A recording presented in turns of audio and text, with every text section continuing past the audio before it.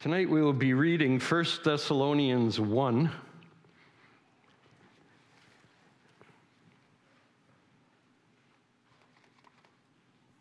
A lot of people looking at the screen.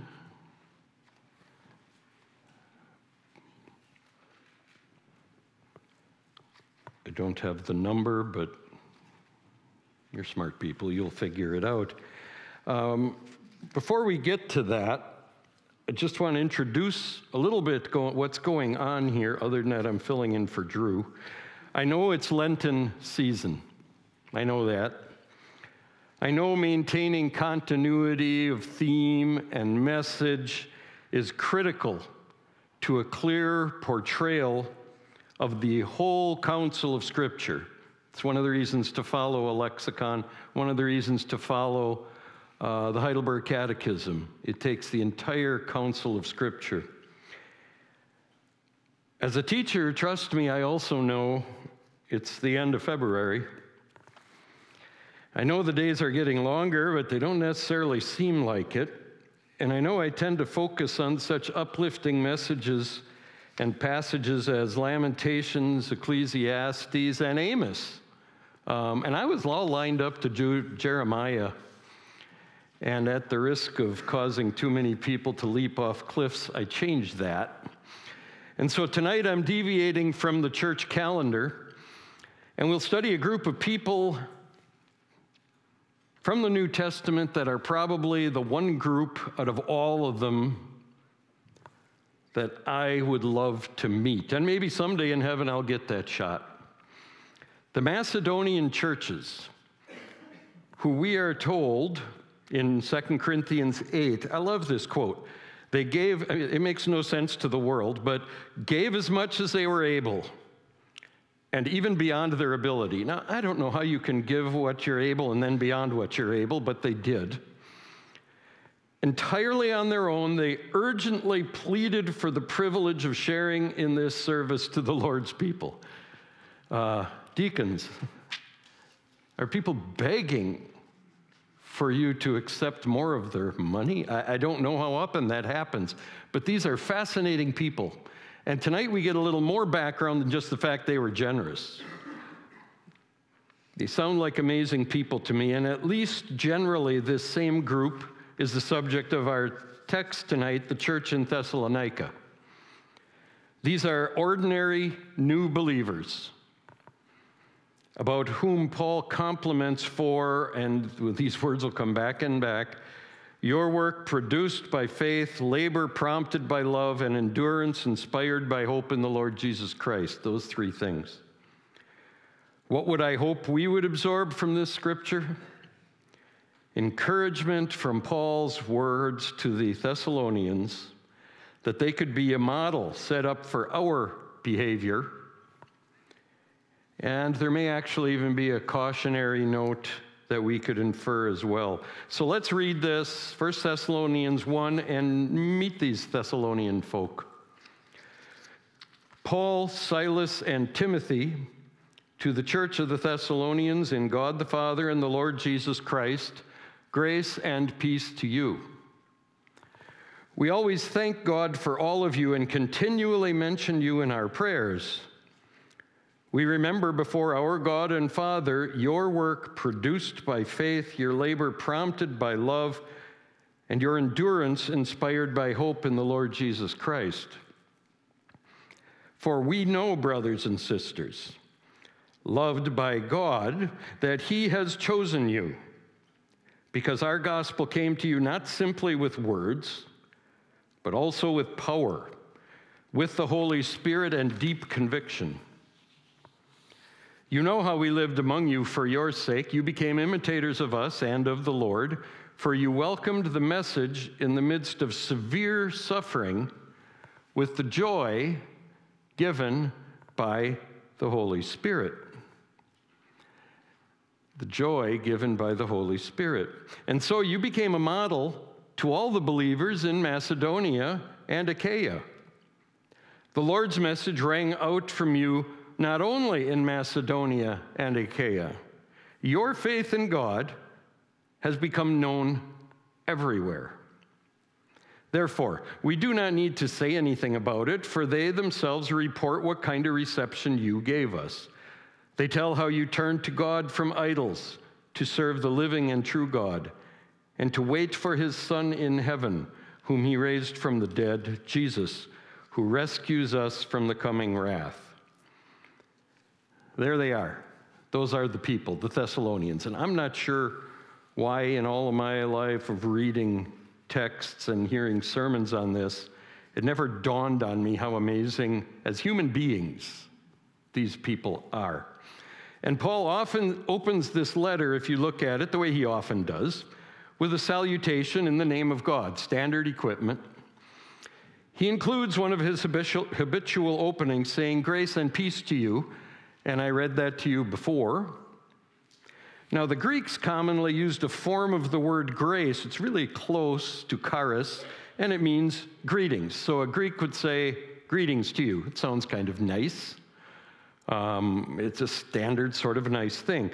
Paul takes that typical greeting and modifies it in two ways. First of all, he changes greetings to the closely related word grace. And we all know where grace comes from God alone. And he would speak that, and that word would strike the Greek believers hearing this letter, or maybe his message in the 3 weekends he was there before he was chased out of town. Also worth noting, I think, due to the prevalence of Gentiles in Thessalonica, something else I had not noticed.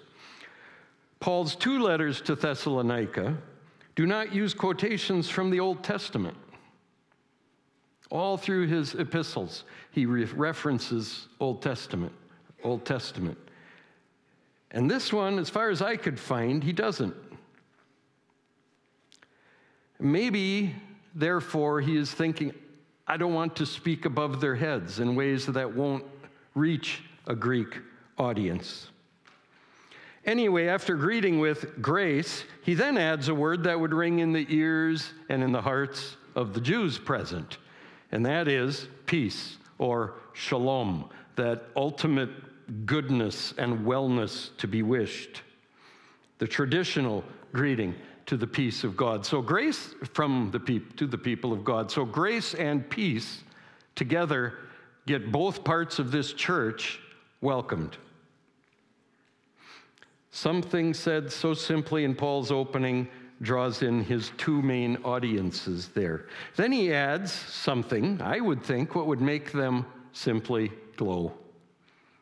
What an encouraging compliment Paul delivered by saying, "We always thank God for all of you and continually mention you in our prayers."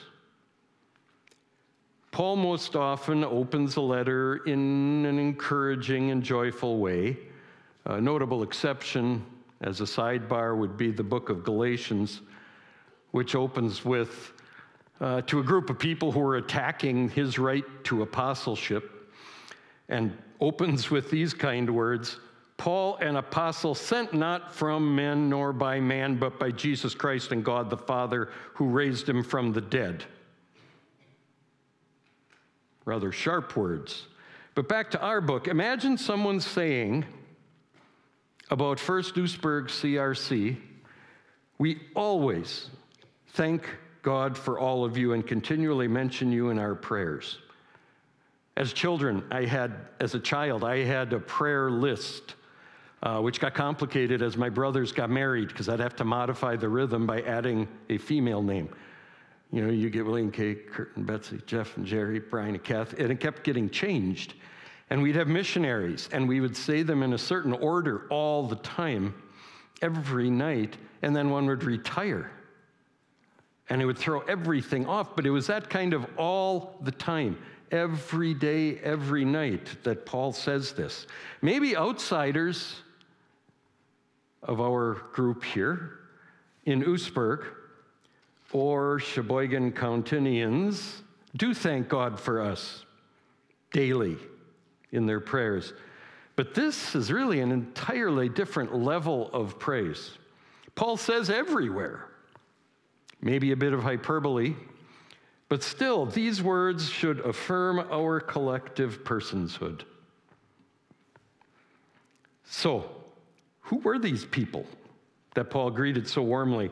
Paul's history with his people began during his second missionary journey, shortly after having been imprisoned with Silas, or Silvanus, and then kicked out of the city of Philippi. Acts 16, you remember the story where they sat together, chained in jail, and an earthquake came, and the head of the guards was going to kill himself, and Paul said, "Don't, we're here." They were also singing, I believe. Singing in an earthquake, and you can escape jail. This is only stuff the Bible could have. And they tell him, "No, we're still here." And he says, "What must I do to be saved?" That story, they come out of that. They are kind of ushered out of Philippi.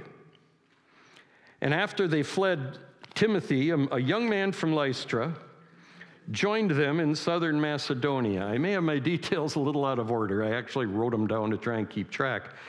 Now, the city of Thessalonica was founded by a Macedonian king. King Philip, for example, was the father of Alexander. They were King Philip of Macedonia. This is a previous one. In the 4th century BC, and he named the city after his wife. I have no idea if that's a good thing. I don't know about naming cities after spouses. It was the second largest city in Greece after only Athens. Recognizing its importance, Rome made it sort of a governmental hub which granted that city a certain degree of political autonomy. It contained a sticky mishmash of Greco-Roman, Egyptian, and Caesar worship, and into this religious morass came the gospel of Jesus Christ. Competition with these faiths would eventually challenge the fledgling group of Christians. Paul preached, as was his habit, in the local synagogue, causing many Jews and then later on pagans to riot, becoming, and this is from Acts 17, becoming jealous. And I love this one translation, taking some bad men of the rabble. I got to make sure they get some troublemakers in there. They formed a mob, set the city in an uproar, second biggest city in what was Greece, in an uproar, and attacked the house of Jason where the missionaries were staying, seeking to bring them out to the crowd. And when they could not find them, they dragged Jason and some of the brothers before the city authorities, shouting, "These men who have turned the world upside down have come here also." And Jason received them, and they are all acting against the decrees of Caesar, saying that there is another king, Jesus. And the people and the authorities were disturbed when they heard these things. This is their welcome to the city of Thessalonica. So Paul, Silas, and Timothy left that night, and they headed to Berea. Now, some of those troublemakers, or bad men, followed them to Berea, continuing to harass the missionaries. And Paul was hustled out of town to Athens, but Silas and Timothy stayed there. The three of them ended up meeting up again later in Corinth after Paul had made his famous appearance at the Areopagus on Mars Hill. I see you are in every way religious. You even have a statue to the unknown God. I'm here to tell you about that God. Now later, when Paul was in Corinth, I think next after that, he shipped Timothy back to Thessalonica to ensure that that church was surviving. Timothy probably brought what we would call 1 Thessalonians with him. The hostility of the residents of Thessalonica may also explain why Paul had such a desire to send Timothy and Silas to check on that church and deliver the letter. For those of you with a historical bent, these events, depending who you read, are taking right around 50 to 51 AD. And by the way, Timothy, returning to Paul, reported that the church in Thessalonica was not only surviving, but thriving. All that by prelim, but it's important to know who these people were and what they were. They were being praised for a nice, easy life and a nice... No, they were under heavy persecution, and yet they're praised. So in the text we have for tonight, Paul employs a few. We'll look at two groups of three in his text. He states that the Thessalonians, he highlights three things: work, labor, and endurance. He commends them for working, for laboring, and for enduring, or being steadfast. And how do they do that? They do that not on their own, but because God worked in them faith, love, and hope. So first of all, he notes work produced by faith. Work here denotes a deed, an action, that which is wrought or made. It's something you have to define the word with the word is heresy, but you have to work at it, or a worker who accomplishes something, one who completes a task. They were good at their work through the faith that God gave them. And this use of that word of faith is always used in the context of it being a gift from God. Always. It's never something that I generate myself. It's always from God. So from our scripture tonight, work rooted in faith comes with God's stamp of approval, his guarantee certifying that the revelation he inbirthed, that's a commentator's word, will come to pass. He's going to make it happen. So following Paul's glowing praise of their work by faith, these young oppressed believers were commended, second of all, for their labor prompted by love. You can see that as well. These Thessalonians labored. I don't think I have much to say about what women go through in labor.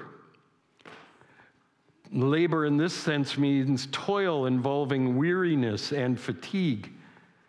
They didn't kind of focus on something and go do it. They worked tirelessly and they labored to the point of sweat.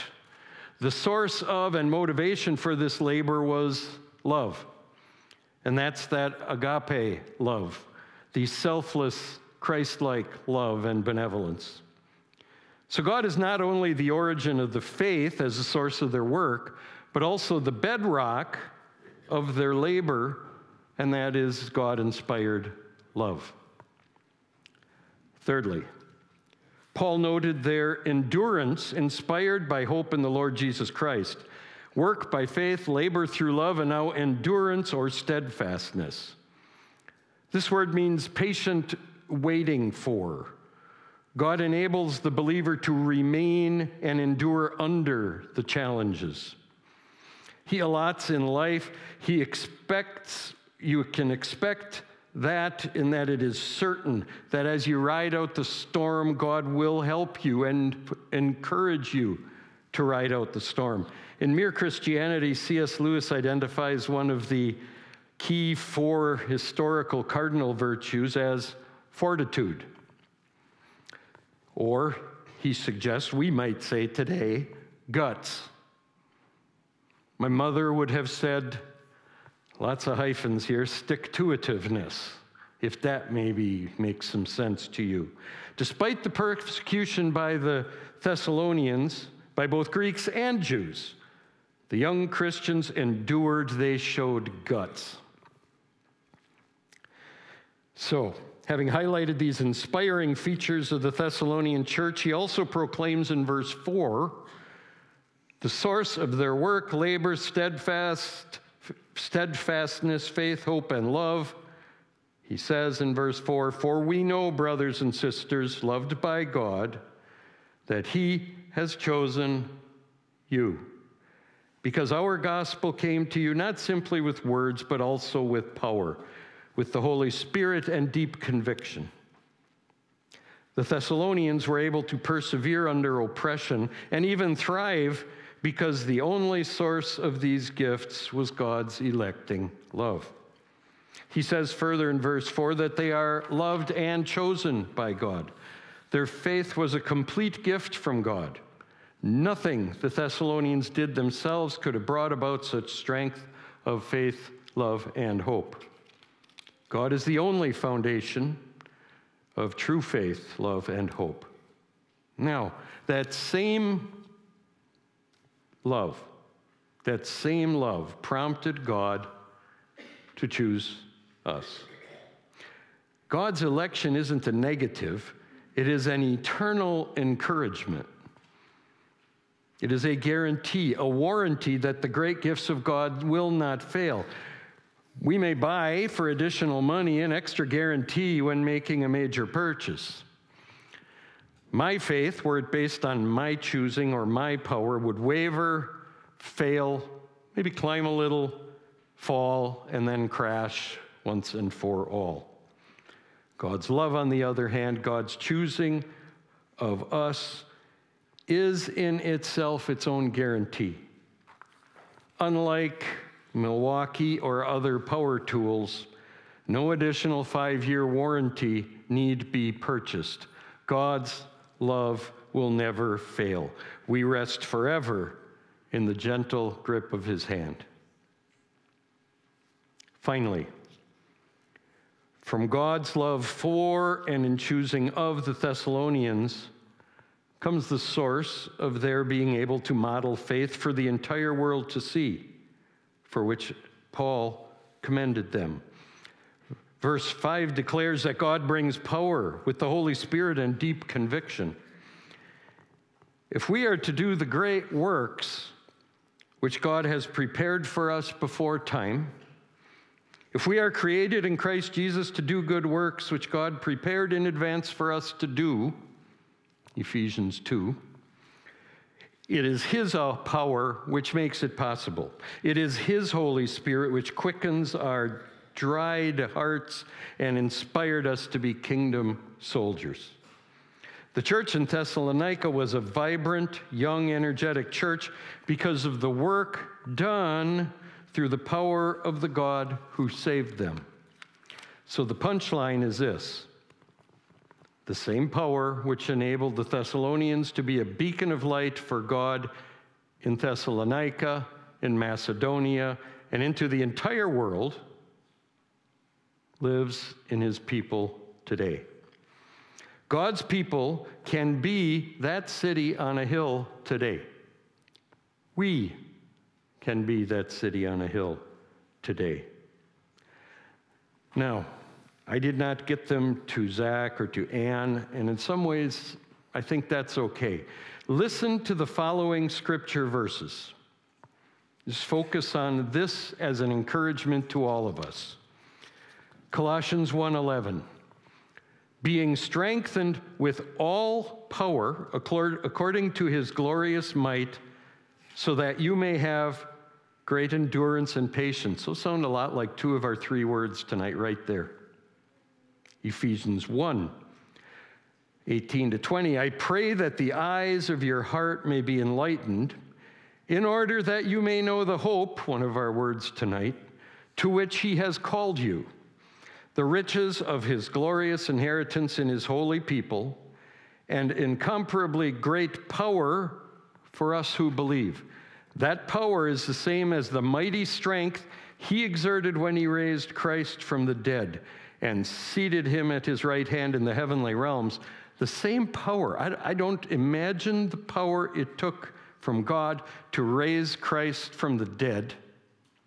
That power, it says right here, is the same power that he has given to us. That power. 1 Corinthians 1:23, to those whom God has called both Jews and Greeks, well, that comes right again back from our story, Christ is the power of God and the wisdom of God. And one more, there were hundreds.